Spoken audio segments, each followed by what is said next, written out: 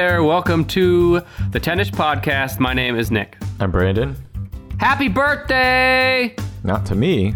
Happy birthday! To who? Harry Potter. You don't know? No. Oh my god. Well, okay. It's trending on Twitter. Happy birthday, Harry Potter. The day we're recording this... Oh wait, we're not supposed to... We're live, aren't we? I forgot. What are you doing? What's going on? Today is Harry Potter's birthday. Okay. According to Twitter. That's it. I'm just saying happy birthday, Harry Potter. That wasn't going anywhere? Well, it is, but it's falling apart on me as we speak. Yeah, it is. Tell people... I don't know what's going on here, but why don't you tell everybody what we do in this podcast? On this show, the show you're listening to right now is the Tennis Podcast, and on this show that you're listening to right now, I bring a top 10 list, and Brandon tries to guess what that list is. Yeah. Or the opposite happens. So this week it's your list. Yes. And the Harry Potter thing was a happy coincidence because my list today is a little Harry Potter related. Oh, today, no. If it's not specifically about Harry Potter, we got to go back and redo this intro because you look like an insane person now. No, it's Harry Potter influenced, and that is the best-selling fiction authors of all time. Okay. See? Harry Potter's in that, right? Well, he's not the author, but yeah. Okay. This is fiction authors? Fiction authors, and it's all time. It's based on global sales, and that's sales as in the number of books sold, not the amount of dollars. Okay. Give me some excitement. Give me some feedback on my list choice here. Oh, I'm like, okay, cool. This is something I can guess. My temperature hasn't risen. My heartbeat hasn't increased. I don't have a flagging erection, but... Whoa! But it does sound like it could be fun. Well, I have some saucy, controversial, risque topics we're going to touch on today from some surprising people. Okay. Let me tell you about the list, though. I'm reading this from Wikipedia now. While finding precise sales numbers for any given author is nearly impossible, the list is based on approximate numbers provided or repeated by reliable sources. And in this case, best-selling refers to the estimated number of copies sold of all fiction books written or co-written by an author. And this list is ranked based on the author's maximum number of estimated sales. Because in some cases, there's a range, like 200 to 400 million, for example. Okay. They are ranked based on their max. And so my sources are Wikipedia and Insider.com. I think that's it. I'll say this is a 10-ish podcast. Today you're going to guess the top 11. And I have the top 20 in front of me. I'm going to say that you've heard of 6 or so out of the 11. The rest I might have to just give you. I might surprise you. Anyone you want to immediately rule out from being in the top 11? No, there's too many to rule out. Because J.D. Salinger is probably still not hanging in the top 11. No, not in the top 20. Did Anne Rice somehow sneak into the top 11? No. Interesting. You're off to a great start. Well, you said ruling them out, dumbass. Oh, yeah. Look, these are the ones that would not be on the list. I'm just ruling them out. I'm having an off day today. I think you might be drunk. You sound drunk. No, I'm just not in the zone. I came straight to this podcast recording from a very stressful situation. Very stressful beat-off session. Yeah. Well, ball shaving with the Manscaped. Well, it's not supposed to be stressful. Now you're messing up your endorsements. Yeah, fuck, you're right. It's supposed to be a cool, like, relaxing 90-minute ball shaving experience. Use promo code 10ish at manscaped.com for 20% off plus free shipping. Right. All right, you ready to guess? Yeah, I'm just going to go for it. Okay. Is James Patterson in the top 11? No. He's just outside the top 20. How about Danielle Steele? Where do you think she ranks? Number 4. What the fuck? You're looking at Wikipedia, aren't you? I haven't looked up anything. I've just got my piece of scrap paper here. Did you make a deal with the devil or a witch recently to have, like, foresight? The second one I wrote down was Danielle Steele. Yeah, but how'd you know she was number 4 without some sort of voodoo witchcraft magic? I don't know. This might be the 98th episode we've spent doing this, so I've got some good guesswork in. Okay, Danielle Steele. She is number 4. Who is Danielle Steele, Brandon? I'm not quite certain. I feel like that name might be a pen name, but it's an author who does, like, crime novels, like crime mysteries, I think. No. Not at all. No? She's a romance novelist. Oh, it's romance. She's one of those authors when you're in a Walmart and you see all those books with like really That's where I know it from. saucy covers of like men with their shirts off and stuff. That's her. I know that there are also some big authors that have a ton of mystery thriller type novels and they just churn them out. And I thought I remember seeing her name on one of those, but no. No, there are others like that. Her name goes under Fabio. Yes, and he's got a young broad like hanging at his legs, clamoring for him, and the wind's blowing his hair. Yeah, and he's like a mantar or whatever. That is Danielle Steele to a T. Mantar, that's Centaur. The half horse centaur. Okay, sorry. Or what's a mantar then? Well, you're thinking of Minotaur. Oh, Minotaur. And Minotaur has like a bull man top half. Oh, baby. Wait, what? You need to shake your head like an Etch-a-Sketch. Okay, let me tell you about Danielle Steele. She's number 4. She's sold up to 800 million books. Mm-hmm. That's a lot of fucking books. Yes, I agree. Okay, so she's wrote 179 romance books. Some of her most notable works are A Promise. That's one of the ones that stood out that I'd recognized. She was born Danielle Fernandez Dominique Julian Steele. Easy for you to say. So she has like 6 names in her legal name. She was born in 1947 and she's still kicking. Still writing books? Oh, yeah. Oh. She has produced several books a year, often juggling up to 5 projects at once. Meanwhile, you and I can barely juggle one hour recording per week. You can't handle one sentence at a time. It's true. I'm not even denying it this week. I'm the sidekick host this week. Despite a, quote, resounding lack of critical acclaim, according to Publishers Weekly. That's the impression I had. Yes. She's one of those where she'll churn out. She's got a very loyal fan base, but there's very little depth or originality to her books. Her formula is fairly consistent, often involving rich families facing a crisis, threatened by dark elements such as prison, fraud, blackmail, and suicide. She's also, and naturally, when you hear me say the sentence I just said, your next question is like, but she's probably written children's books, right? And the answer is yes. She's published children's fiction and poetry. So there you go. Her books have been translated into 43 languages, with 22 of her books adapted for television. Notice they're not movies. Television. Her adaptations have received Golden Globe nominations as well. She's currently on her 5th husband, so she takes the spirit of her romance novels to heart, I think. And despite a reputation among critics for writing fluff, Steele often delves into the less savory aspects of human nature. Oh, Listen to this list. She gets down into the fucking dirty crotch of society. This is a direct copy and paste from Wikipedia. Incest, suicide, divorce, war, and even the Holocaust. Whoa, she does? She's not supposed to do that. I don't know where the Holocaust comes in. And my last note on Miss Steele, listener of the show, is that she launched a new perfume in 2006 called Danielle by Danielle Steele. That sounds about right. She's riding the gravy train. What's your favorite Danielle Steele book? Couldn't name. I didn't even know the one that you said you had heard of. Well, that's because you're not a reader. You just... Well, not of that, no. Okay, so that's Danielle Steele. Okay, I got more guesses. Yeah. How about John Grisham? No, not in the top 20. Holy shit, I'm in trouble. Okay. What about like stuff that they make you read in school that everyone would also have to buy? Like Shakespeare. Some of that. Is that your guess, Shakespeare? Yeah, Shakespeare in the top 11. He might be. What number? Is this units sold? Yes. Oh, probably number 6. 1! Oh. You did it, you magnificent bastard. Oh, Billy Shakespeare. And my, oh my, do we have so much to talk about with Mr. Shakespeare. A lot more to talk about with Shakespeare than Danielle Steele. Yeah, and despite her output being like 6 times Mr. Shakespeare, there's a lot more interesting depth to get into with Mr. Shakespeare. Have we ever touched on William I don't think Shakespeare so. in our show? I know that he could have been like multiple people. Mm-hmm. He invented a bunch of words. Hell of an ass, too. And he was dirty.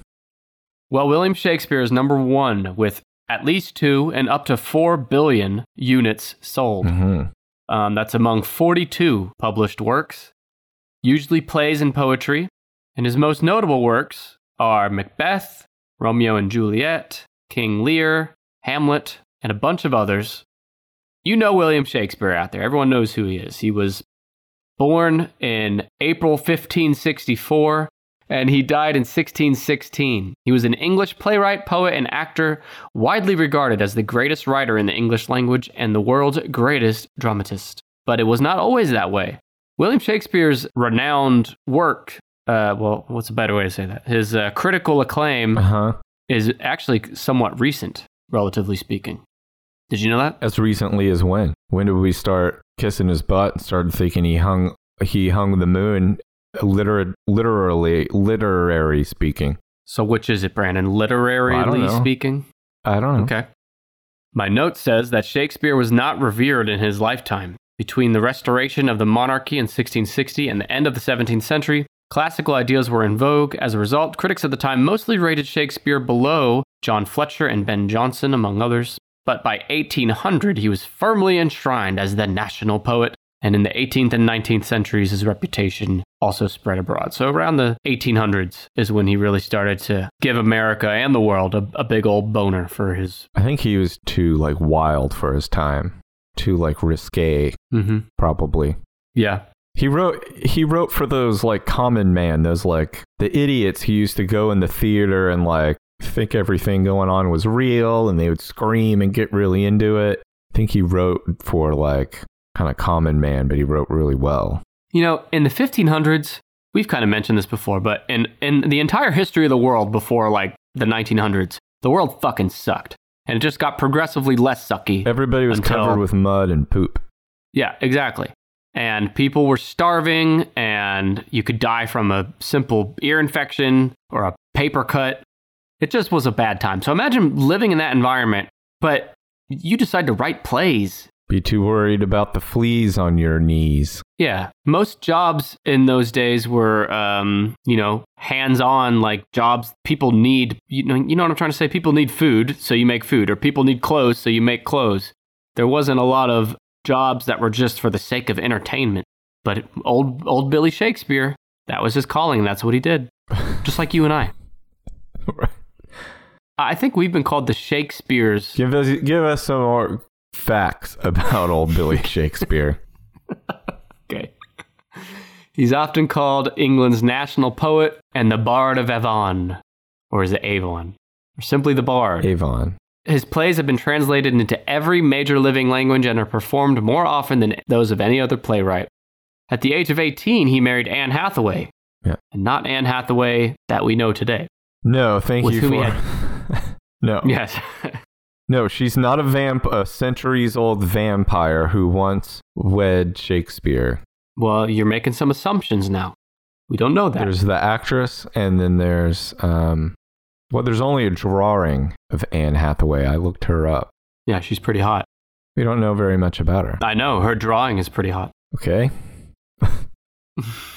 Sometime between 1585 and 1592, he began a successful career in London as an actor, writer, and part owner of the playing company called the Lord Chamberlain's Men, later known as the King's Men.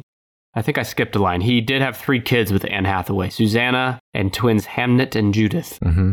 At age 49, this would be in the early 1600s, he appears to have retired to Stratford, where he died 3 years later. So he was a young man when he died.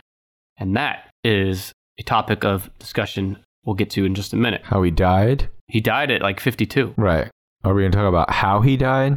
Yeah, Okay. yeah, I'm going to get to that. But before I tell you, I'm going to tell you kind of what you were saying before about his wife, that not much is known. The same is true for him. Few records of Shakespeare's private life survived.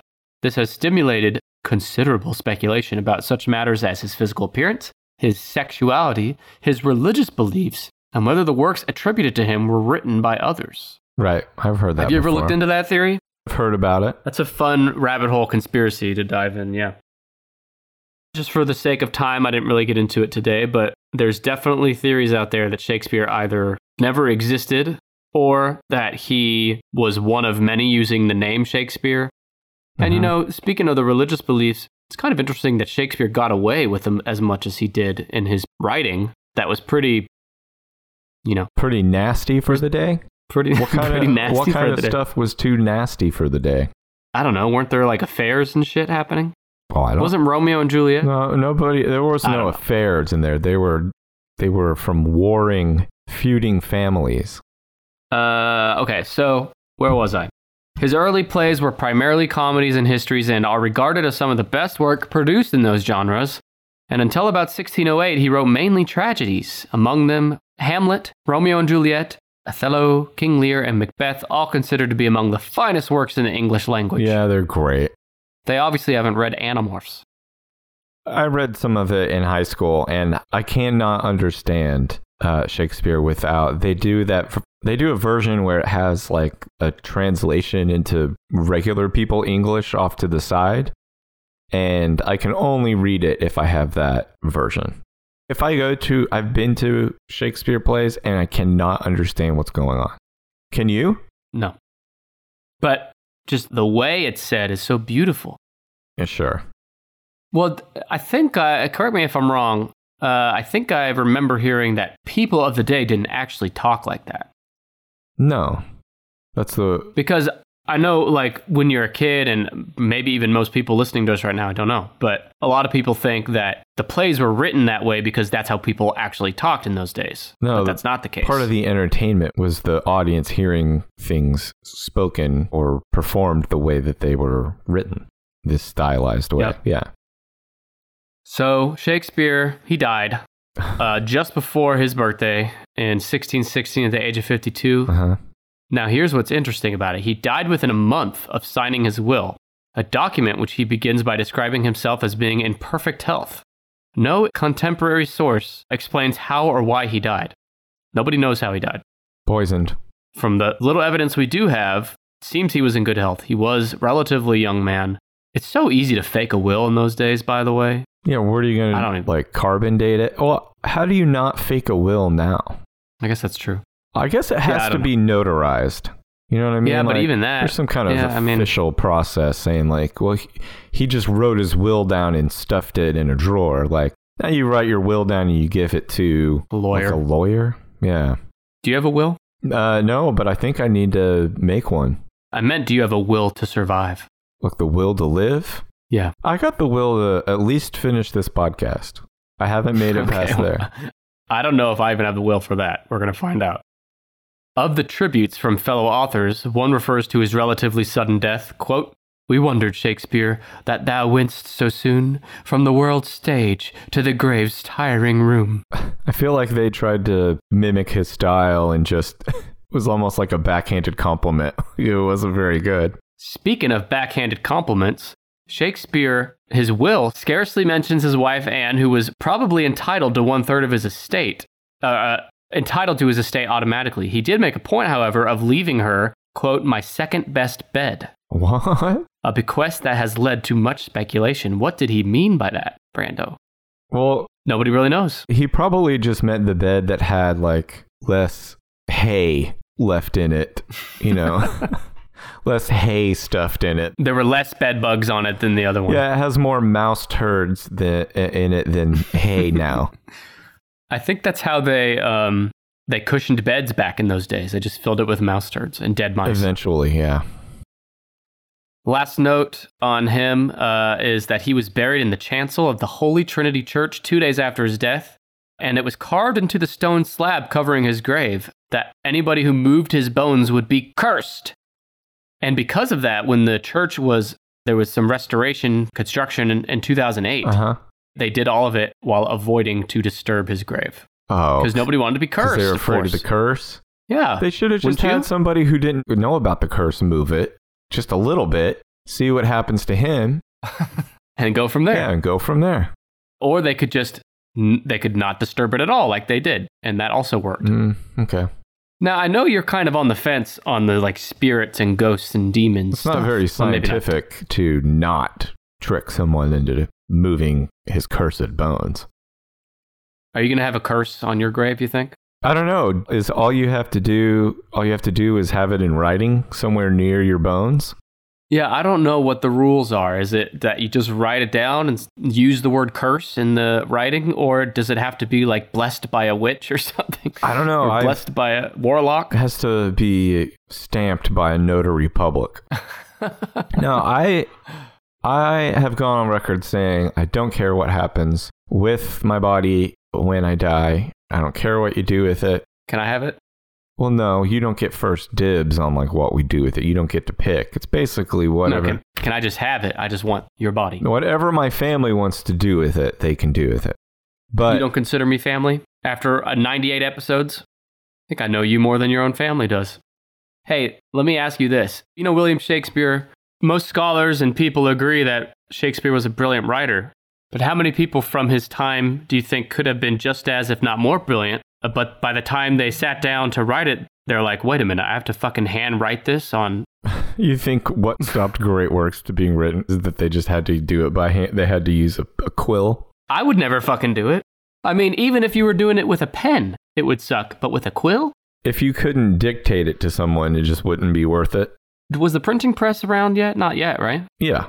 It was? Okay. Yeah. They had the Gutenberg press. Before the Gutenberg press, you had to handwrite every... Like, if you wanted to sell a book, you had to handwrite it each time, yes. right? Right. Can you goddamn imagine? It's like you stumble upon, like, kind of givens about history when we record this, and it just fucking blows your mind every time. Well, imagine if this podcast, every time someone listened to it, we had to redo it each time. You don't just mass... It would be a one-time only deal.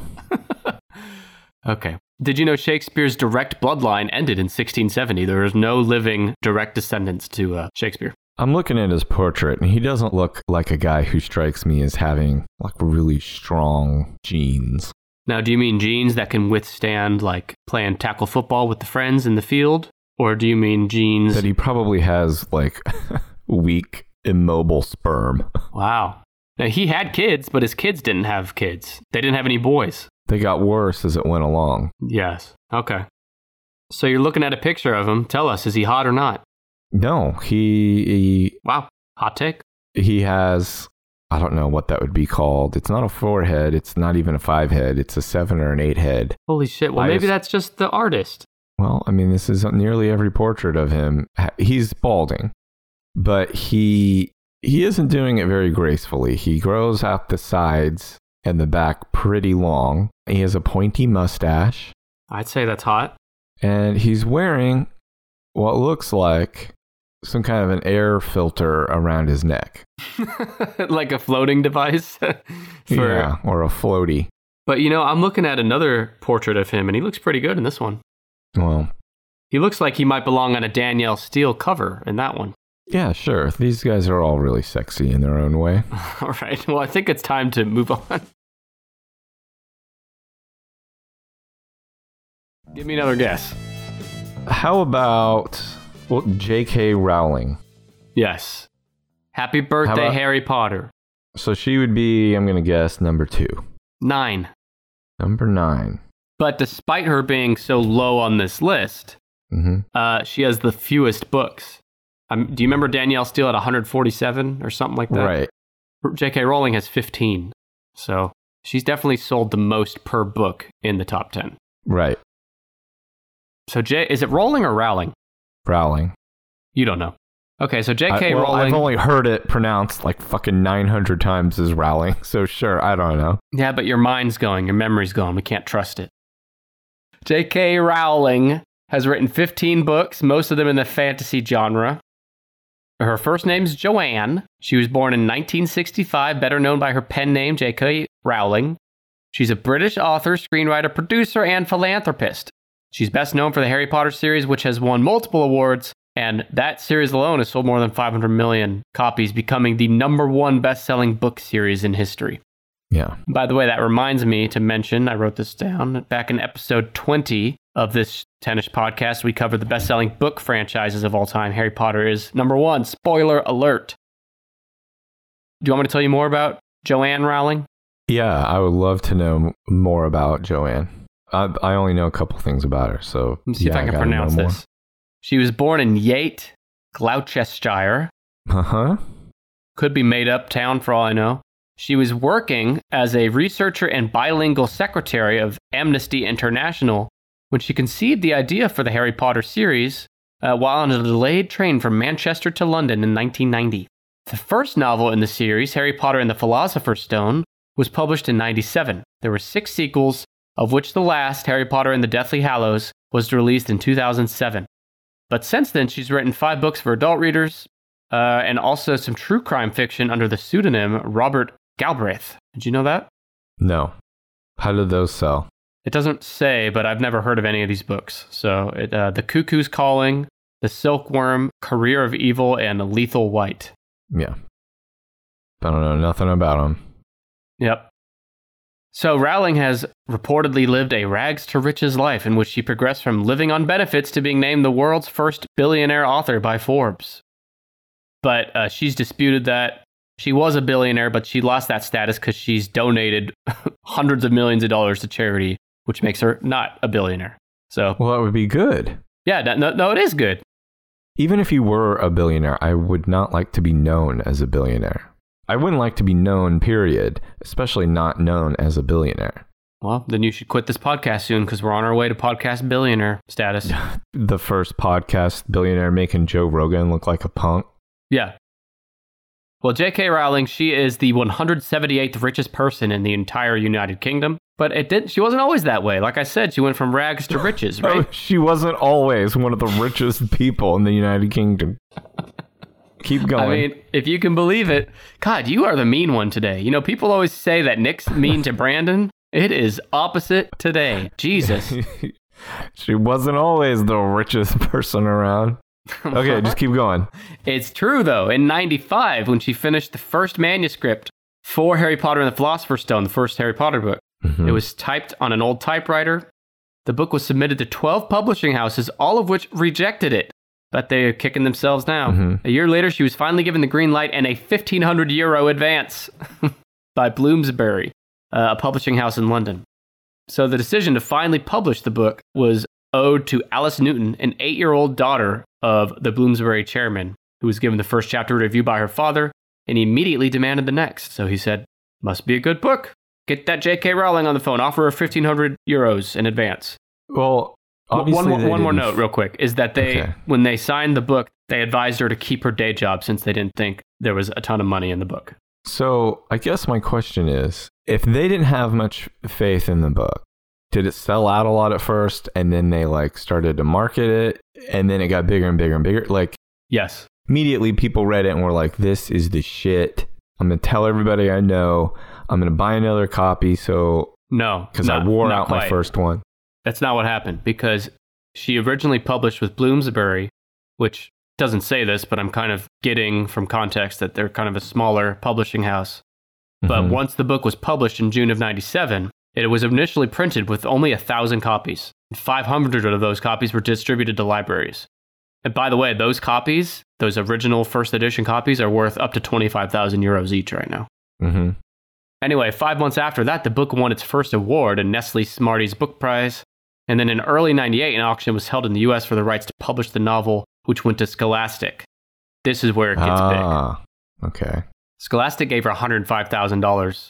And in October 1998, they published Philosopher's Stone in the US under the title Sorcerer's Stone, which J.K. Rowling has since said she regrets letting them do that.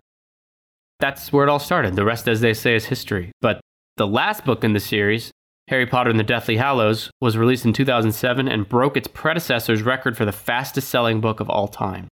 It sold 11 million copies in the first day of its release in just the US and UK. But get this is so interesting to me. The book's last chapter, the last chapter of the entire series of Harry Potter, was one of the first things she wrote. So when she was first coming up with this series and before the first book was even published, just seems interesting that she would know the characters that well and their whole path. That's what I'm how saying. They end up there. I don't know. Maybe she's got some kind of talent. Or she's lying and she just said it's the first thing she wrote to sound cool. I don't know. That would really chap my hide. But if it's true, and I have no reason to believe it's not true, that she wrote the last chapter first before any of the books were published, that's incredible because so much happens between. Yeah, and maybe she edited it or something before the last book. I don't know. I'm very skeptical of you, JK.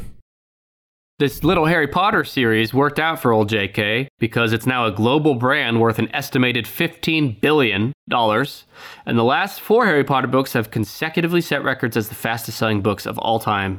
The series, totaling over 4,100 pages, has been translated into 65 languages. The Harry Potter books have gained recognition for sparking an interest in reading among the young at a time when children were thought to be abandoning books for computers, television, and those fucking damn video games. Although it is reported that despite the huge uptake of the books, adolescent reading has continued to decline. Yeah, I mean, you can't survive on Harry Potter forever. Wouldn't you think that if you're a kid and Harry Potter's like the first recreational reading you've done and you loved it, wouldn't you assume that, okay, I'm going to look for a new book to read? But no, that's not what happened. A lot of those people, a lot of those young kids read the books and then just stopped reading altogether. Yeah, what else do I got to do? When someone asks me, what is your favorite book? I got 7 of them to choose from. Well, this next line I think is about you. Okay. Because it says, over the years, some religious people, particularly Christians, they've decried Rowling's books for supposedly promoting witchcraft. Sure. But JK says that she identifies as a Christian, and she once said, I believe in God, not magic. Early on, she felt that if readers knew of her Christian beliefs, they would be able to predict plot lines of characters in her books. Now, I've not read the books, and I've only seen some of the movies. But my take from that line is that she's saying that the main characters in the books follow a similar plot line as some of the main characters in the Bible. Harry Potter dies, right? Spoiler, but... Yeah, but like, I don't know. I only saw the movie, so maybe I didn't understand it very... He died, but like making him come back didn't seem like any big deal. Like him dying didn't seem to be like... I just didn't understand why it was this huge sacrifice, because it was just immediately apparent that like he was going to come back, and when he did so, it was so easy. By the way, not to get on a thing here, but that's the whole reason.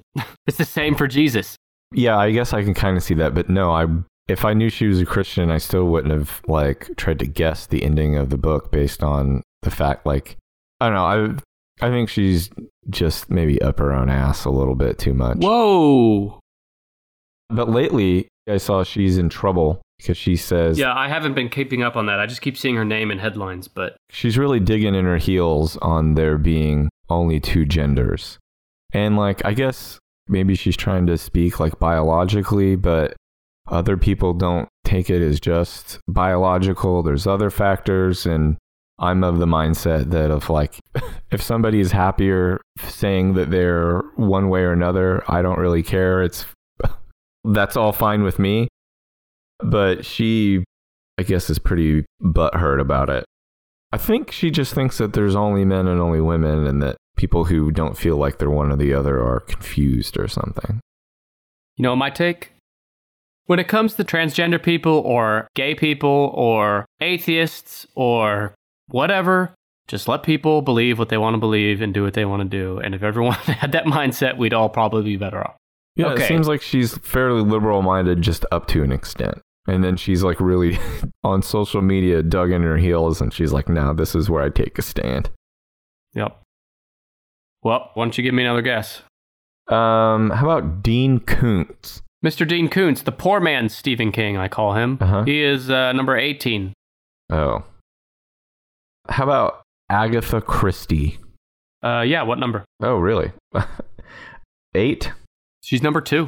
Holy shit, why? Oh, because it's all time. And there used to not be anything to do back in the Victorian era. Whoa. Wait, Agatha Christie was alive in the 1900s. Whatever. Shit was more boring. She died in 76. Yeah, tell me about Agatha Christie. Other than that, she has a really sexy name. Wait, what? Agatha? Agatha. Agatha Christie's number 2 with up to 4 billion units sold. Do you want to know the name of the genre that she writes for? What? Whodunits.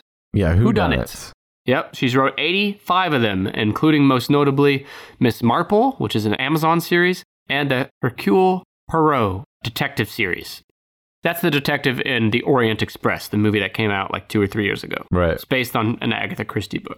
There's a ton of movies and TV shows based on her works, and you might not even realize it. Right.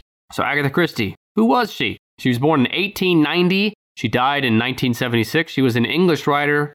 I think we've only covered English writers so far, haven't we? Yes. No, Danielle Steele's American. The worst writer that we've covered so far is the one American. Yeah.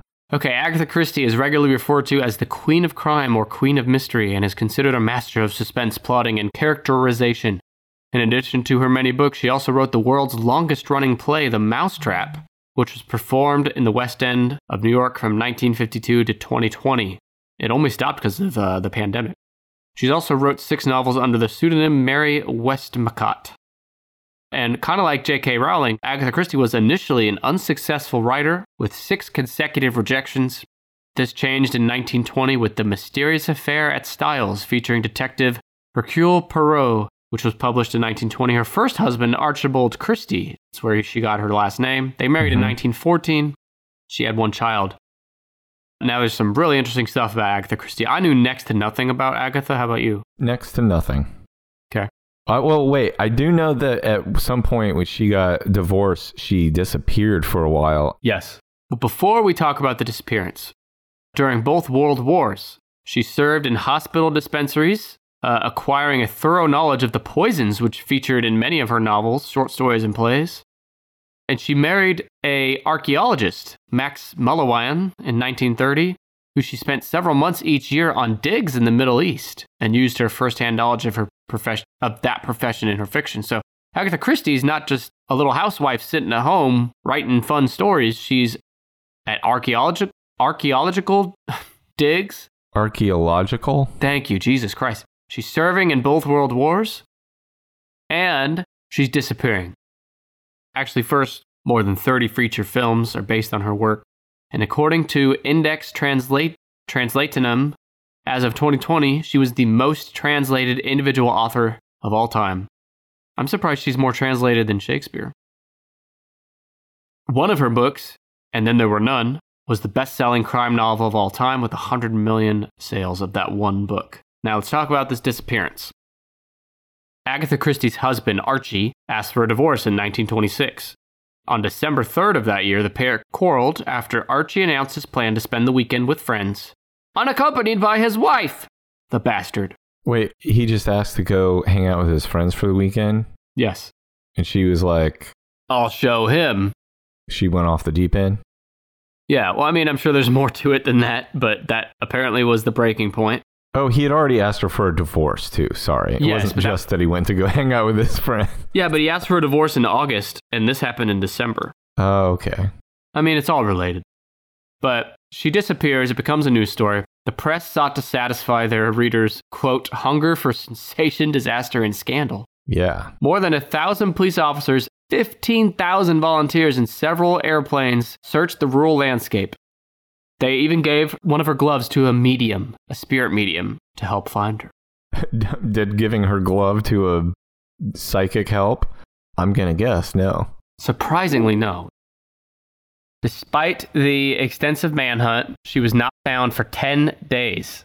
Finally, she was located at Swan Hydropathic Hotel in Yorkshire. Enjoying some baths or something. That's what I like to do when I disappear for 10 days and make the whole world crazy with wondering where I am. Crazy with sensational lust for, what was it? For scandal. Sensation, disaster, and scandal. Yeah. Don't you think that the Hydropathic Hotel would have just been like, hey, she's here, guys. She's right there in the other room. But maybe they had no idea. I mean, was she checked in under the name Agatha Christie? Oh, I think she wasn't. This is back in the day where you could just say my name's like Fievel Fliesenharf, and you could write it down, and they'd be like, "Oh, this is no, this is Mrs. Fliesenharf."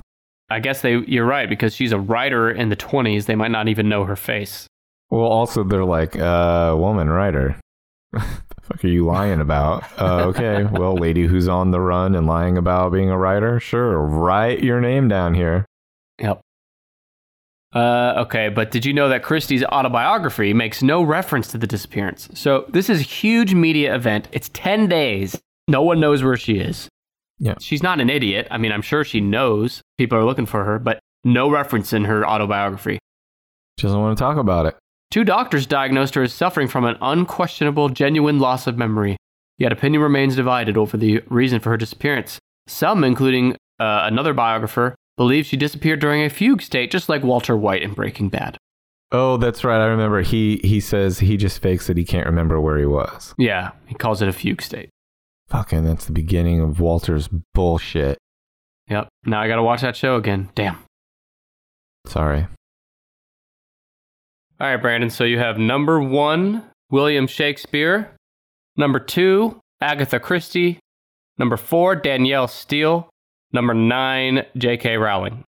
How about Stephen King? I was saving that, but now I feel like I need to start pulling out all my stops.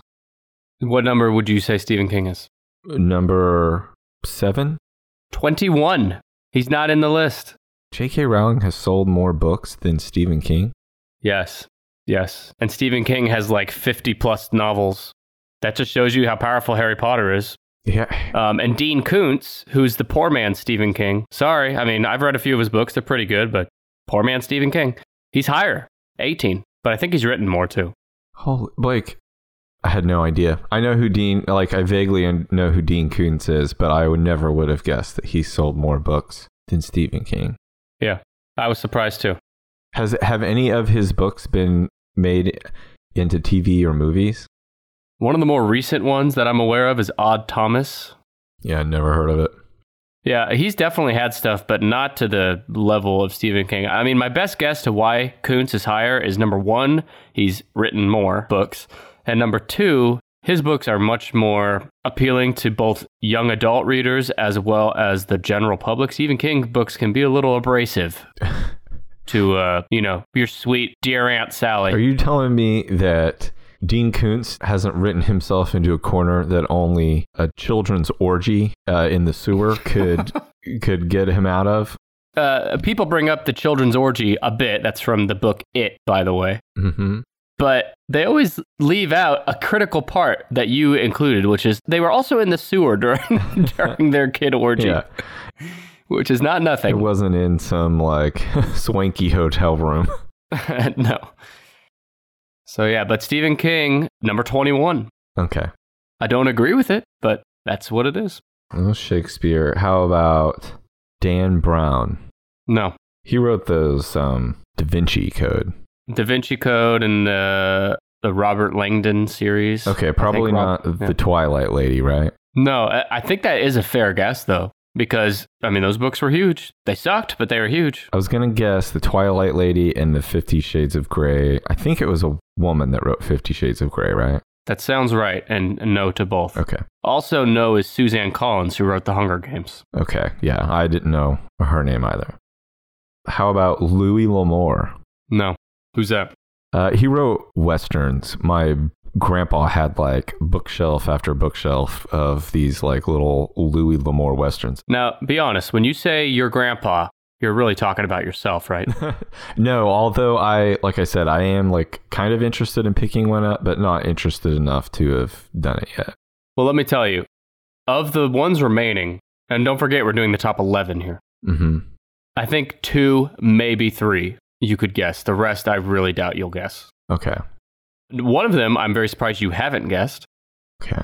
Let me go through the rest of the guesses that I have jotted down, and then you can start to lead me down the primrose path. The primrose path. You got it, buddy. Okay. How about Jane Austen? I had not considered her. Good guess, but no. Tom Clancy? Another good one. No. Michael Crichton? No. The 2 big ones that I was most surprised were Crichton and King. Yeah. Crichton is Jurassic Park, by the way, for those listening, and a bunch of other famous books. Clive Cussler? No. How about, I tried some children's authors that I thought might have been big. How about... There's 2 children's authors. R.L. Stine. R.L. Stine is number 17. Oh, fuck. Mr. I don't know his first name. Animorphs. No. You're telling me there wasn't one guy named Animorphs who wrote that whole series? Anna Morph. Well, Anna's a name. Yeah, I guess that could have been it. And by the way, to our listeners, if you don't know what Animorphs is, just do a Google search and enjoy the covers. Dr. Seuss. Dr. Seuss is in here. He's number 11. And that's why I wanted to do the top 11, because I wanted to talk about Dr. Seuss. Right. Have we mentioned him before? Yeah, on our Jim Carrey episode, we talked a little bit about the movies Carrey did in the Dr. Seuss universe. Mm-hmm. And it got my gears going. And there's so much interesting stuff with this man. Basically, it was all so we could talk about Dr. Seuss. This is pretty much it, yes. Yeah, that's fine. I've done lists for less. You know, given the cultural significance of his books, the fame of just his name and his top stories like The Cat in the Hat, How the Grinch Stole Christmas, The Lorax, Horton Hears a Who, among many others, I really thought he'd be like number 2 or 3 or something. But 11, still high, but just whatever. Dr. Seuss sold at least 100 and up to 500 million books. They're all children's literature. There's at least 60 of them. And his full name is Theodore Seuss Ted Geisel. Seuss is, I guess, a middle name? Yeah, it is a middle name. Mm-hmm. But did you know it's actually pronounced Soyce? Rhymes with voice. I did recently hear that, and I refuse to accept it because... I also refuse to accept it, yes. Although you keep trying to push Genghis Khan on us, and none of us are fucking buying it. No, that's not me. That's Dan Carlin from Hardcore History. Nope. It's you. I'm just his acolyte. Fucking acolyte. I like that. Okay. Well, about his name, Geisel's most famous pen... Geisel is Dr. Seuss, by the way. Are you saying Diesel? Geisel, like diesel, but with a G. Oh, okay. That's his real last name. And Okay. so, as I'm going through my notes, you're going to hear the name Geisel a lot, and it's Dr. Seuss. Yeah. His most famous pen name is regularly pronounced Seuss, an anglicized pronunciation inconsistent with his German surname, which rhymes with voice. He switched to the anglicized pronunciation because it, quote, evoked a figure advantageous for an author of children's books to be associated with Mother Goose, and because most people use this pronunciation, he added the doctor to his pen name because his father had always wanted him to practice medicine. He wasn't really a doctor. Oh, so he was giving unlicensed medical advice in these books. Yes. Like, what's that book about? There's one of his less famous books that has to do with butter. The It's butter like a butter battle? town or something. Is that it? Yeah. Think of all the butter advice he was given. Yeah, he should have shut his fucking mouth when it came to butter. Butter is going to cure it all, he said.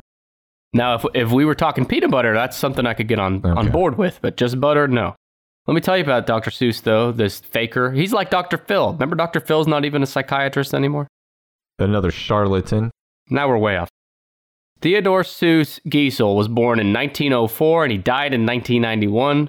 He was an American children's author, political cartoonist, illustrator, poet, animator, screenwriter, and filmmaker.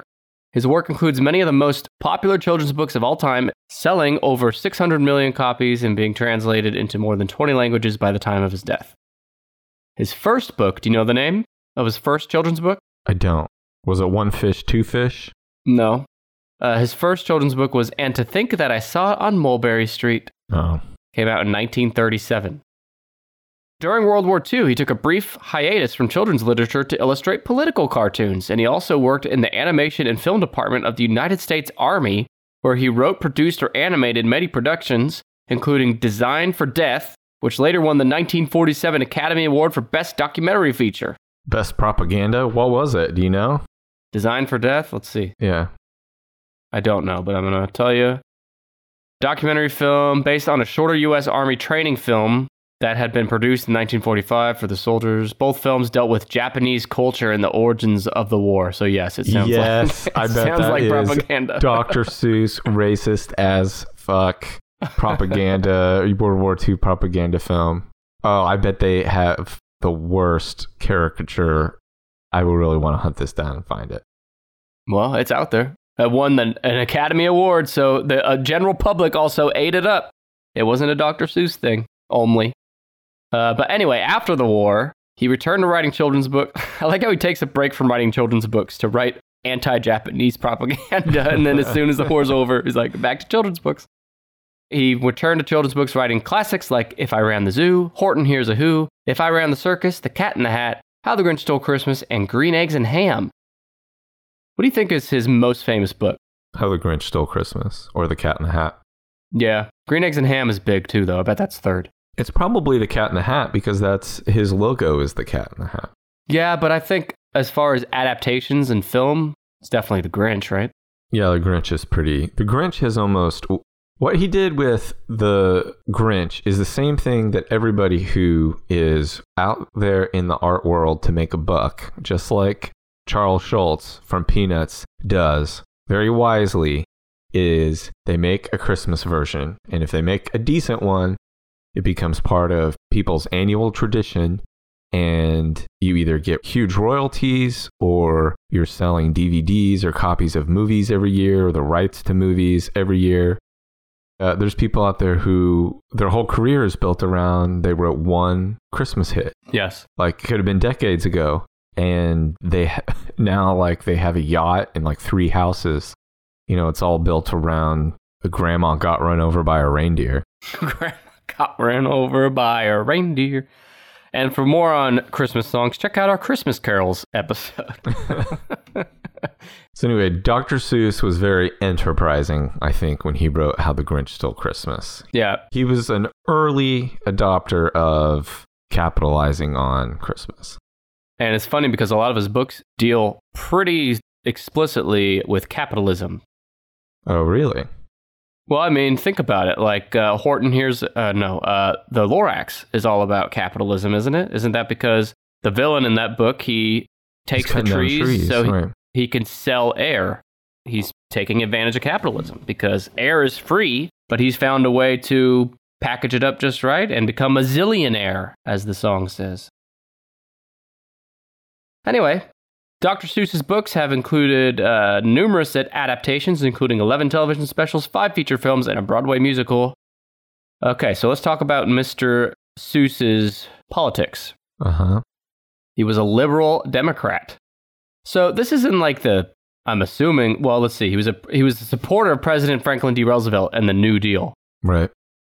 The New Deal was pretty liberal idea. Yeah, the New Deal is definitely a left-leaning, more progressive type idea. Yes, it's more on the scale of like capitalism and socialism. Heavily towards socialism, it's taking public funds, the tax money, and diverting it to projects to employ the public and to create things for the public good. Don't tell that to a right-winger today. Right. The New Deal is where we got like the Hoover Dam and a lot of like buildings and like infrastructure for cities and stuff. Social Security as well. Yeah. Imagine trying to get that passed today. If like it hadn't already been passed, it would not happen. Anyway, let's not get into that. He was a supporter of that, though. Seuss was. His early political cartoons show a passionate opposition to fascism, and he urged action against it both before and after World War II. His cartoons portrayed the fear of communism as overstated, finding greater threats in the House Un-American Activities Committee and those who threatened to cut the United States' lifeline to Stalin and the USSR, whom he once depicted as a porter carrying our warload. Wow. What do you think of all that? I agree with Dr. Seuss on a lot of these hot political takes. I think. Wait, does that include the anti-Japanese propaganda, just to be clear? Oh, no, not that part. Not that part. It is amazing, though. Like, I love seeking out those, like, old black and white cartoons where the characters are just super overtly racist because, I don't know, it's just incredible how, like, disgusting... I love things that are like disgusting and horrible and creepy in general, but I'm like even more interested when people turned it into something like cutesy for public consumption. Like calling it the Chinese flu? Right. Well, you know, I read the next part of my notes here, which I had forgotten about. Maybe we're being a little too hard on Mr. Seuss for his anti-Japanese, because we were just kind of assuming that based on the World War II documentary. A samurai killed his family. The note here says, after the war, Dr. Seuss overcame his feelings of animosity using his book Horton Hears a Who as an allegory for the American post-war occupation of Japan, as well as dedicating the book to a Japanese friend. God damn. So, think about Horton Hears a Who. Is that the one where a person's a person, no matter how small, right? Yeah. That's a admirable bit of self-reflection.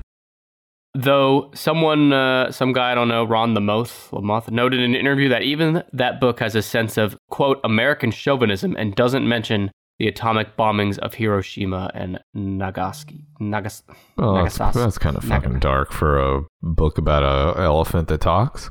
That's what I'm saying. Imagine if you're reading Horton Hears a Who with your son today, Brandon, and you get to the page where America fucking bombs Hiroshima. That would seem out of place, wouldn't it? Yeah. Horton looked up, and to his surprise, a blinding white flash seemed to fill the skies. Hey, his friends disappeared here and there as they were hit by superheated air. They burnt and exploded. Stop. Yeah. He's just watching everyone get hit with a nuclear blast around him, and then the rest of the book is blank. There's no ending. It just goes blank. There's like 6 blank pages at the end. It'd be like that fucking kid's book. What is it? Goodnight Moon? Yeah, Goodnight Moon. Remember, we talked about this before, but there's a page in there. There's 2 pages. One page says Goodnight Mush with a bowl of fucking mush. And the next page says Goodnight Nobody. Yep. And it's a blank page. Yep. I'm convinced that they ended up with an odd number of pages, and they said, all right, easy. Kids will love this shit. Nobody. And they do. Yeah, I just read it the other day to my dumb kid. All right. So the line, a person's a person, no matter how small, which is from Horton Hears a Who. That's a good message, that line. However, it has been used widely as a slogan by the pro-life movement in the United States. Dr. Seuss and later his widow, Audrey, objected to this use. According to her attorney, she doesn't like people to hijack Dr. Seuss characters or material to front their own points of view. In the 1980s, Dr. Seuss Geisel threatened to sue an anti-abortion group for using this phrase on their stationery, causing them to remove it. However, after Dr. Seuss's death, his widow Audrey gave financial support to Planned Parenthood. Good. So the Seusses are kind of coming through here for me. How about you? Yeah, he kept his opinion, I guess, to himself, but plus, like, person's a person, no matter how small. And applying it to that, like, I don't think anyone's saying that they're not a person. I don't know. Maybe let's not go in there. Yeah, maybe abortion is some water that's too deep for me to swim in. I think the Tennis Podcast addressing abortion is a bad idea. We are a 3 feet of water podcast. That's true.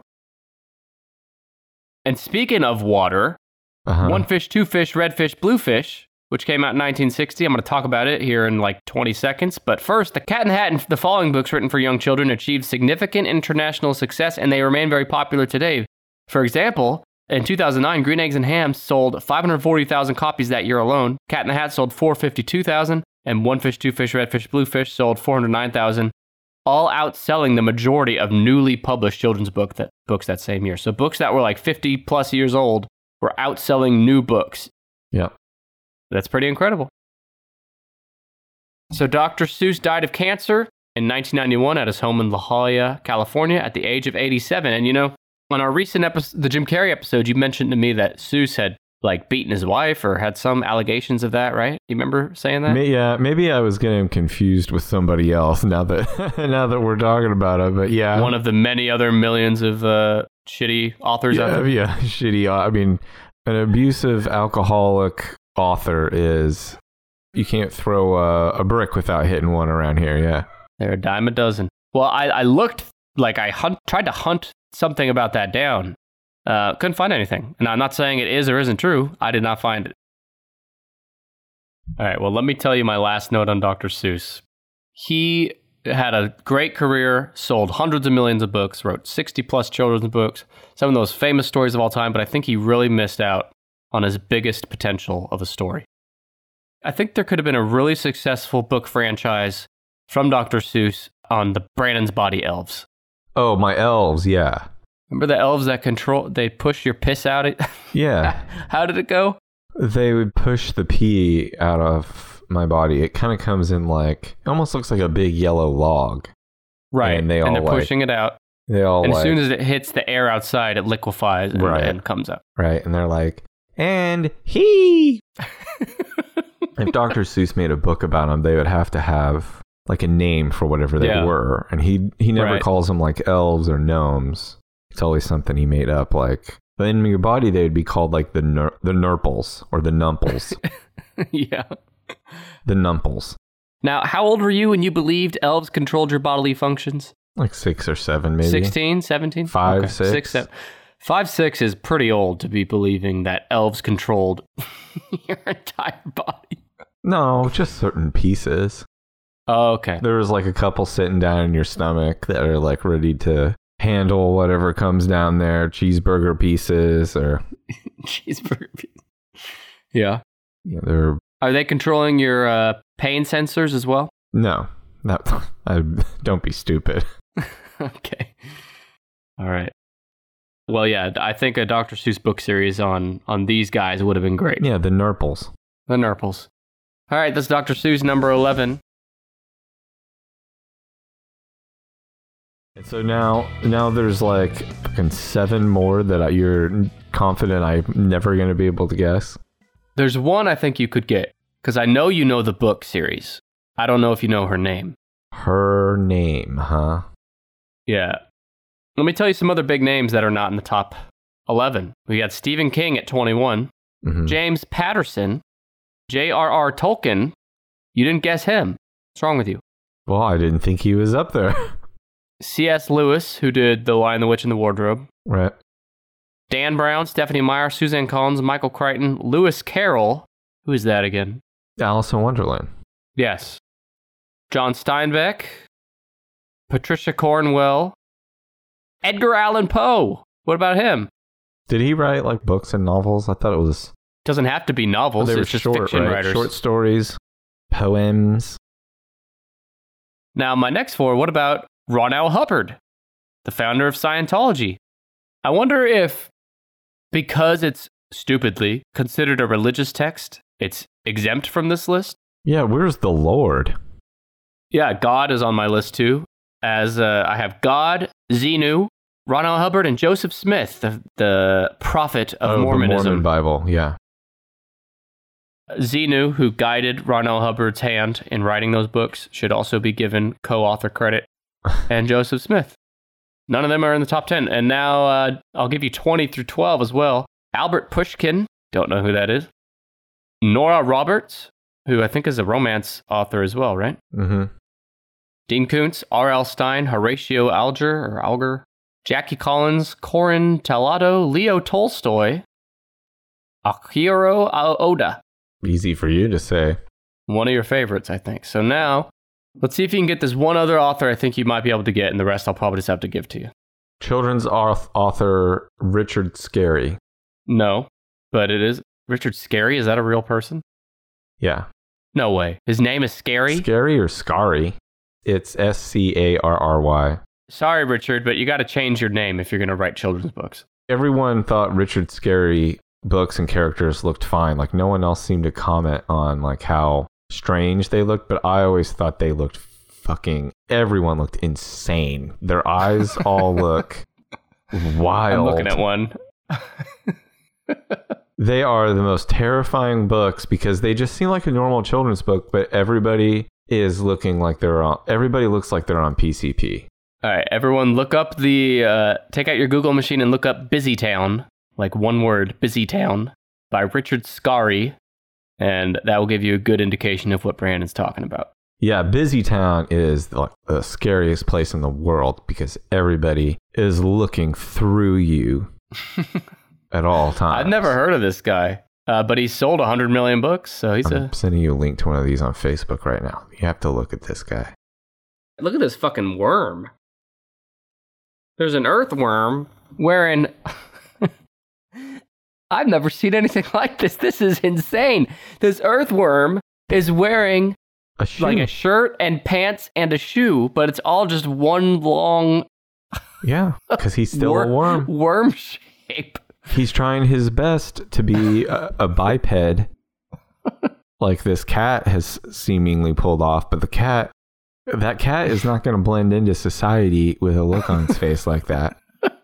This cat has seen some shit. This stiff-legged walk, a hand in what seems to be a Nazi salute, and these eyes with like a Vietnam shell shock stare, a Slender Man stare straight through you. All right. I'm going to put this photo on our socials at Tennis Pod because it has to be seen. So I guess he's not in the top 11. No. Totally worthwhile. Okay, let me give you one. Let me tell you number 10. Okay. Tell me if you've heard of any of these books. Have you heard of the Frank Merriwell series? That's the character's name? There's a bunch of novels starring the character Frank Merriwell. Absolutely not. Okay, well, me neither. But Gilbert Patton is number 10 with sales of up to 500 million. Adolescent literature, over 209 books in that. His most notable works is the Frank Merriwell series. But so his name's Gilbert Patton. Oh, actually, it's William George Gilbert Patton because Gilbert's a good fucking nickname to give yourself if it's not your birth name. What you're gonna call him? Bill, Billy, Will, Willie, William? No, Gilbert. Call him George. Now call me Gilbert. I'll be Gilbert. I really feel like more of a Gilbert, guys. If you choose Gilbert over any of the other very reasonable names you just listed off, then you get what's coming to you. I don't know what to tell you. He lived between the 1800s and died in 1945, but he was a writer of dime novels with the pen name Bert L. Standish. So his author name, his pen name, was actually Bert L. Standish. That's a good Which mustache. is also a shitty name. No, Bert L. Standish sounds like a guy with a big chest, big arms, a flannel shirt rolled up over his elbows, and a big mustache. Basically, the guy on the brawny paper towels. That's Bert L. Standish. Out there writing badass stories for boys. His character, Frank Merriwell, has appeared in over 300 dime novels, and some were written by other authors with the same pen name. That character has also been featured in radio dramas, comic strip, a serialized film in 1936. Anyway, that's pretty much it, but something that stood out to me is the first published dime novel from this guy, Gilbert Patton, was The Diamond Sport, published in 1886. Think about this. For something so weird to me about publishing a book in 1886 when most people are still covered in shit. And then this guy's still releasing books up until the 40s when the world is just completely different. I don't know. That's it. Just kind of interesting to think about. Frank Merriwell is a tale for all ages. Yes. Okay, so the one author I think you can get, we covered her book series, her children's book series in our best-selling book franchises episode. You know this series. I'm pretty sure you guessed it. So think about the really famous kids series out there. She's English. She was also born in the 1800s, 1897, died in 1968. Over 800 books of children's literature with 600 million sales. She write like something I would recognize. Is this who wrote The Secret Garden? No. I don't know. You're going to have to tell me. Noddy. Remember Noddy? Noddy? Noddy? Oh, maybe you didn't guess that. I know we covered it though. Oh, no. I just looked it up and we have talked about Noddy before. The look of Noddy. On an episode where we've covered Dr. Seuss, we've covered Agatha Christie disappearing, we've covered William Shakespeare. This author is the most interesting on today's list. Okay. This is Enid Blyton, number 7. She was an English children's writer whose books have been among the world's bestsellers since the 1930s. Enid's books are still enormously popular and have been translated into 90 languages.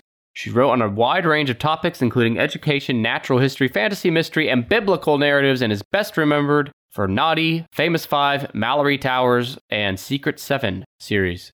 So the sheer volume of her work and the speed with which it was produced led to rumors that Blyton employed an army of ghostwriters, a charge she vigorously denied.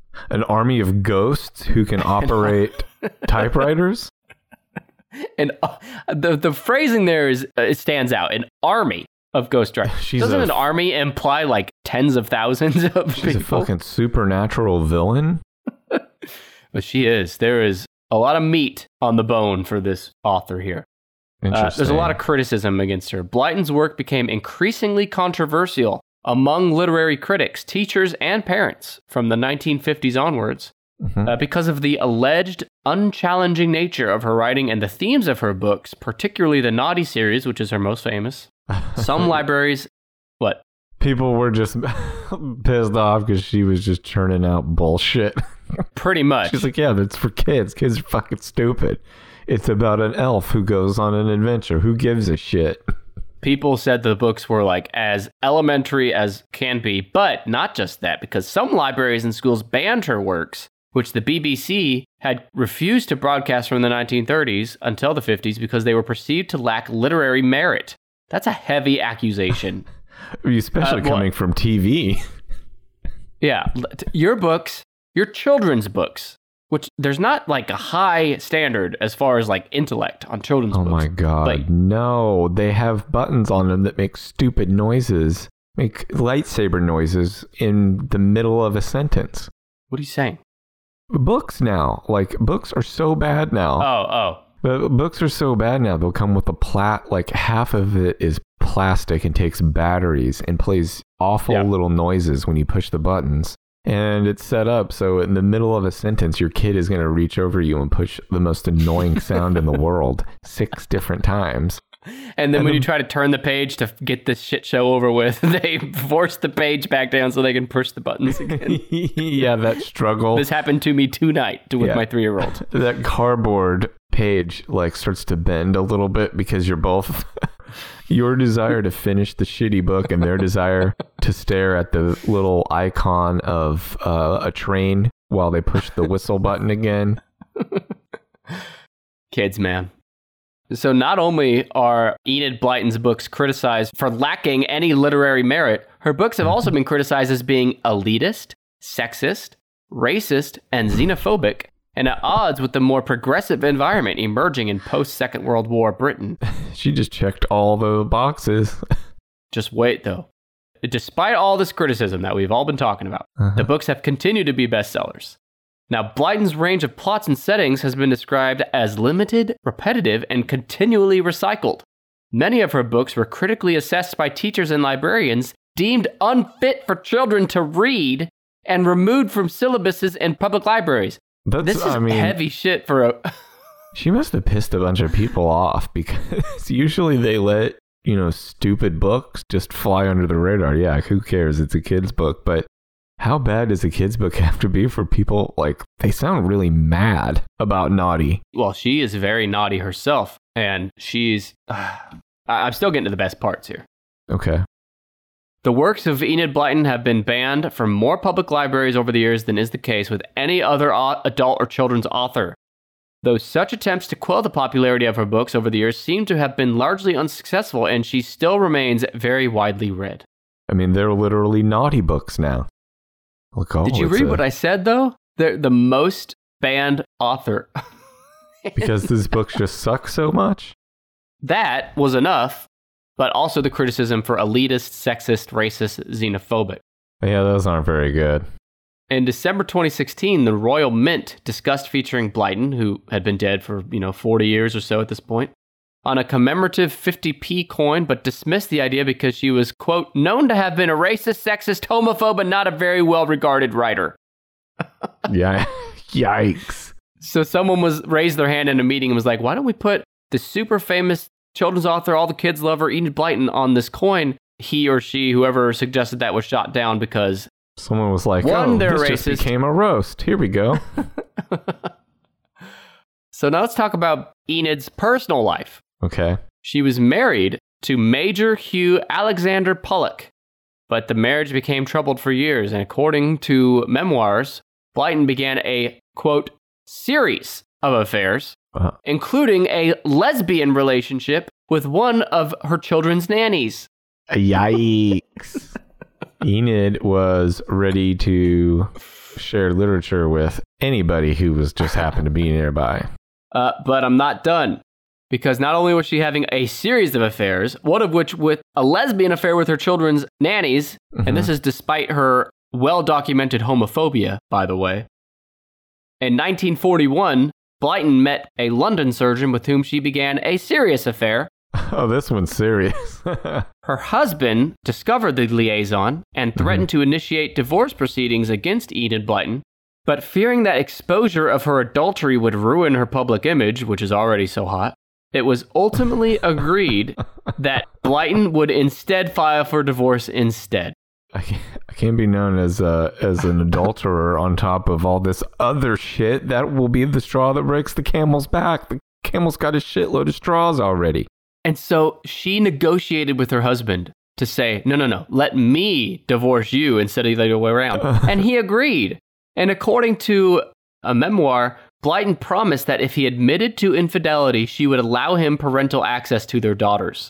So in other words, she said, it's going to look bad for you, I know, but you need to spare me in my career, so I'm going to divorce you. But if you go out and publicly say, no, I was the one having adultery, if you'd lie and say that about yourself, I, Enid Blyton, will allow you to have parental access to our daughters. So that's shitty enough, but he does it. She got what she wanted, but after the divorce, he was forbidden to contact them. And Blyton ensured he was subsequently unable to find work in publishing. Paul, is this not the shittiest person? Is this fucking bag still alive? She died in 1968. I was going to say, let's kill her.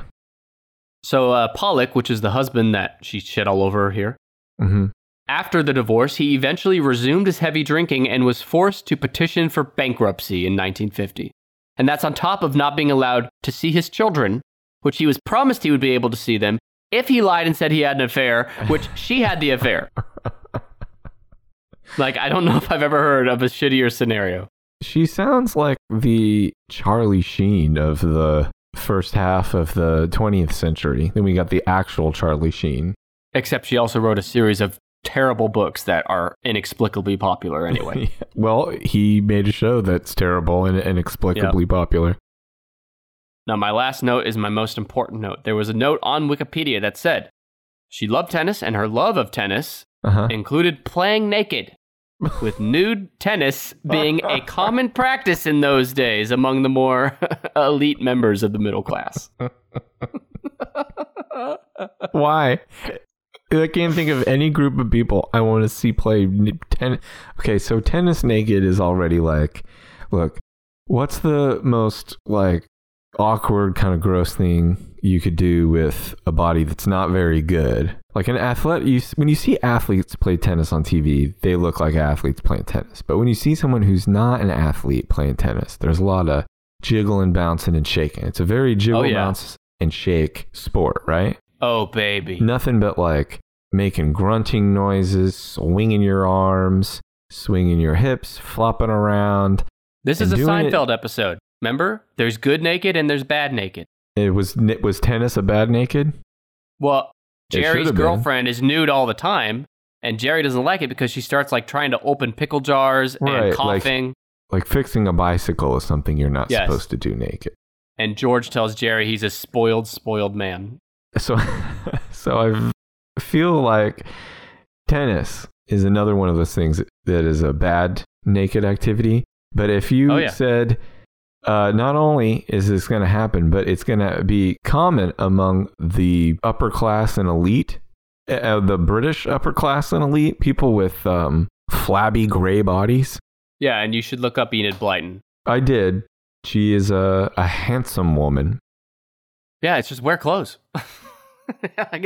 Like, you don't have to be naked to play tennis. It feels like a good way to take a tennis ball to the tit, which would hurt. Yeah, but if that happened to her, or if she hit someone else in the tit, she'd make them say, oh, I'm the one who hit you in the tit. And then she'd ruin their career. Apologize to my tit. You hit me. So that's Enid Blyton. She sucked. Yeah. Everyone out there, if you liked Naughty as a kid, or if you're reading Naughty to your children, stop. Because Enid Blyton does not deserve any more money in her. I mean, she's long gone, but you know what I mean. She doesn't need your support. Her family should suffer. Well, she was number 7, right? She was 7. But speaking of suffering, I wanted to give a quick plug to a recent scenario where I suffered because I was on the hot seat getting quizzed by Brandon to find out if I was smarter than a 5th grader. Barely. No, it's not barely. I was. So this is our latest Patreon bonus episode. It was just released, and this is where Brandon quizzed me to find out if I was smarter than a 5th grader. And you can listen to that episode right now at patreon.com/tennispod.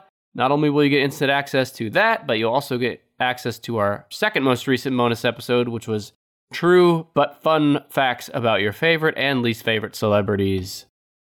So you can listen to that shit right now at patreon.com/tennispod. Good deal. So you have 3, 5, 6, and 8 left. Oh, god damn. You won't get any of them. So I'm just going to start reading some books, see if you recognize them. How about A Hazard of Hearts? No, never heard of this. Okay, well, number 3 is Barbara Cartland. Have you heard that name? Barbara Cartland? I do not recognize that name. She's sold at least 500 million and up to 1 billion books in the romance genre. 723 books. If you have time to write 723 books, then your books cannot be that good. It's just an impossible... Unless you're employing an army of ghosts who are able to write for you. I mean, that has to be what's happening here. I just Googled her. What the fuck is this? Wow. What the fuck is this? She's Have you seen this? Her face? Are you talking about her? Google Yeah, no. her I first know. and last name and click images. Barbara Cartland. I don't even know what to make of this. Do you want me to describe what I see? Describe it. She looks like Barbara Bush if Barbara Bush was portraying an old drag queen. She's wearing ridiculously flowery, overflowing with ruffles, pink dresses. I'm looking at multiple dozens of pictures with the same basic theme. But Mimi from the Drew Carey Show? Yeah, she has Mimi from Drew Carey's makeup. Well, she had connections to the royal family. Look at her teeth. Her teeth are brown. Well, she's British, and all British people have disgusting teeth, right, Brandon? Say it. Well, Babs Cartland has baked bean teeth. Okay. Well, let me tell the folks at home about old Babs Cartland. She wrote 723 books. Again, shouldn't be physically possible. Her full name is Dame Mary Barbara Hamilton Cartland. She was born in 1901 and died in 2000. She was an English novelist who wrote romance novels. Her 723 novels were translated into 38 languages, and she continues to be referenced in the Guinness World Record for the most novels published in a single year in 1976.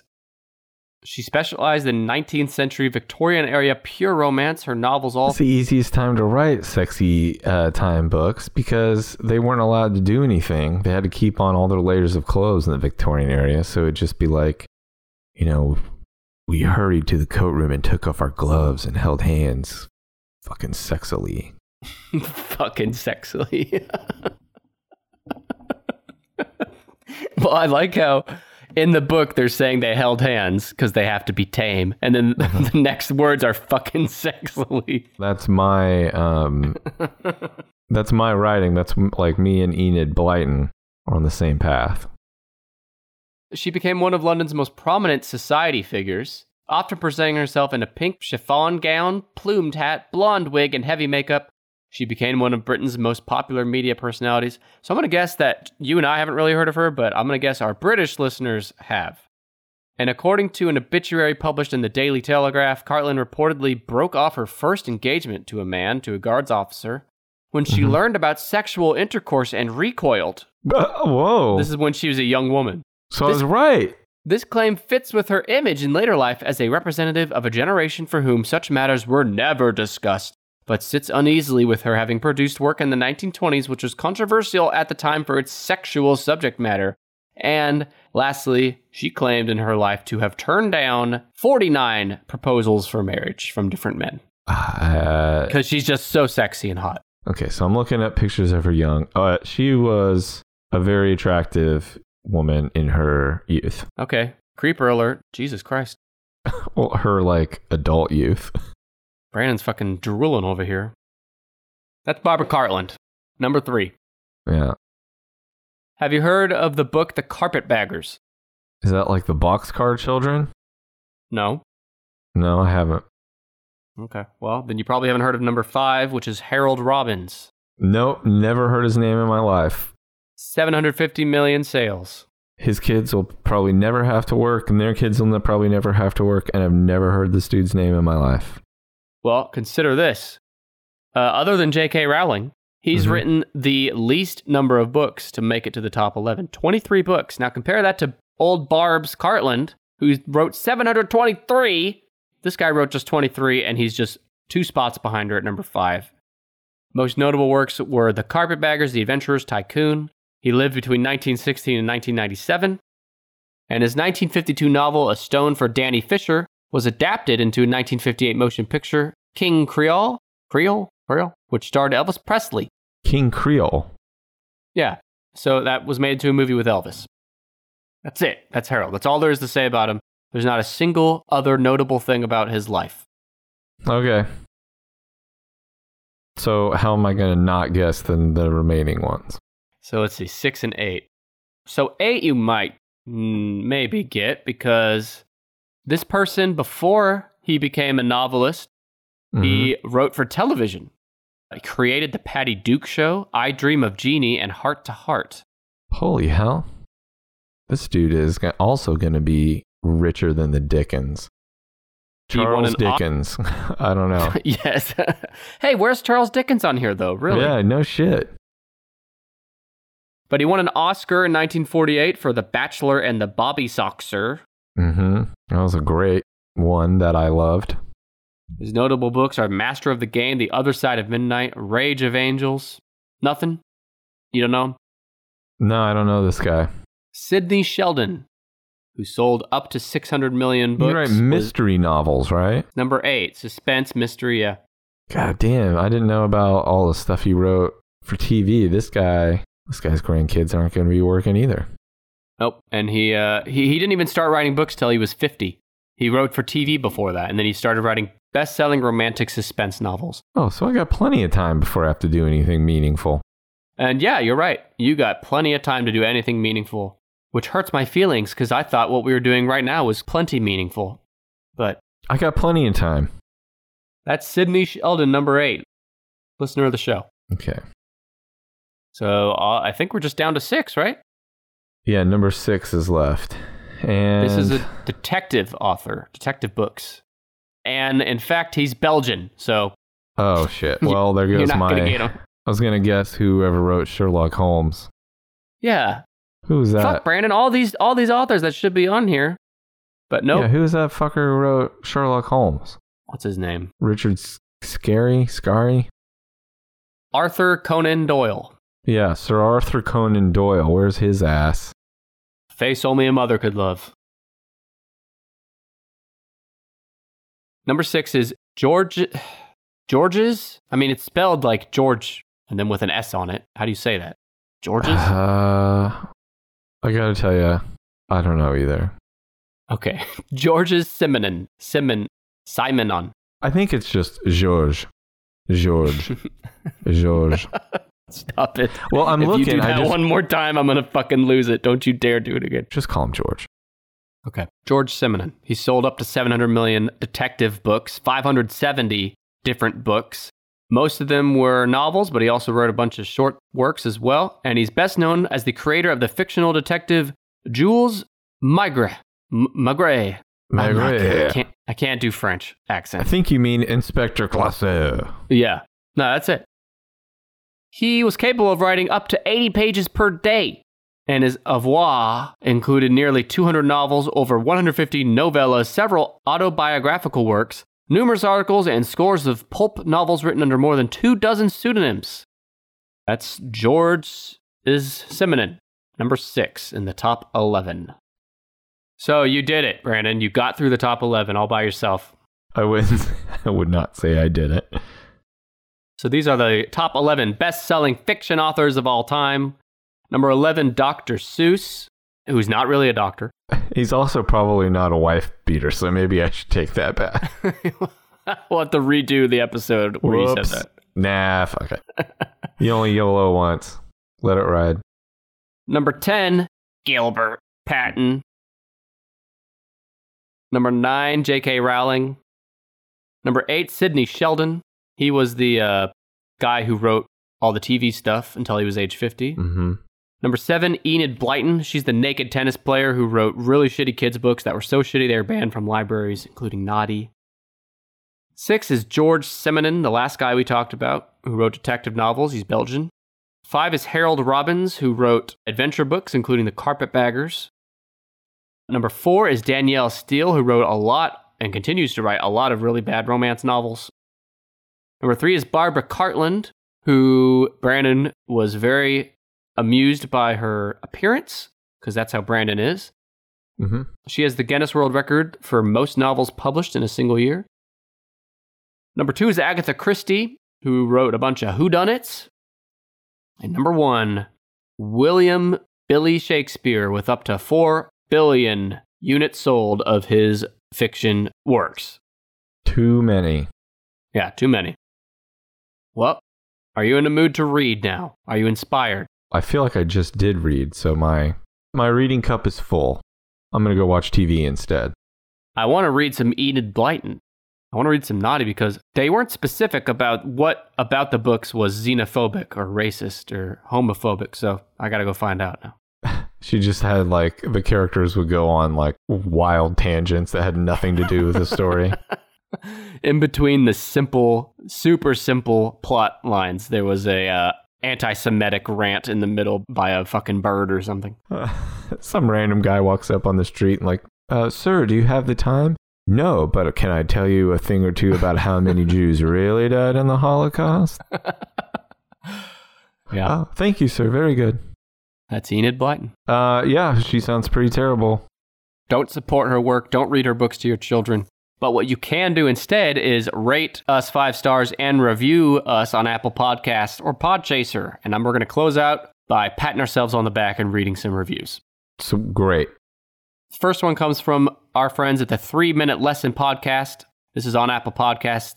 They say, this podcast pulls the top 10-ish list of interesting things you didn't even realize you wanted to know. And these two are hilarious! Jesus. The lists are great and the banter is even funny. You will look forward to their podcast. Here's a big one. This might be the biggest one I've ever done. Every week! There was at least 8 exclamation points. There's no way that audio is even going to come out where people can hear you. Well, I'll dub it back in then. But thank you. And that's the 3-Minute Lesson Podcast. By the way, it's a podcast. The episodes are literally 3 minutes. And it's just like learning different things. Pretty cool. So one more here. Also on Apple Podcasts. This comes from Julie. She says, this is a genuinely funny duo playing a game anyone listening can follow along to. It's the kind of conversation I wish I could have with my friends if they would indulge my love of putting things in lists. You need new friends, Julie. For chill adults who want to learn things and have a good time, you know? Has banter, but is fun and humorous. Not the vapid stuff you'd find in other buddy podcasts. Man, Vapid. Ripping apart other podcasts. Vapid. God damn it. Yeah. Vapid. I know that word. 9 out of 10 would recommend to a friend. Now, here's my problem with Julie. You can't just give us the 10 out of 10. I mean, you wrote such a glowing review. The show is called 10-ish. You can't just give us the 10 out of 10. Come on. What'd she give us? 9 out of 10. Oh. I would have said 11.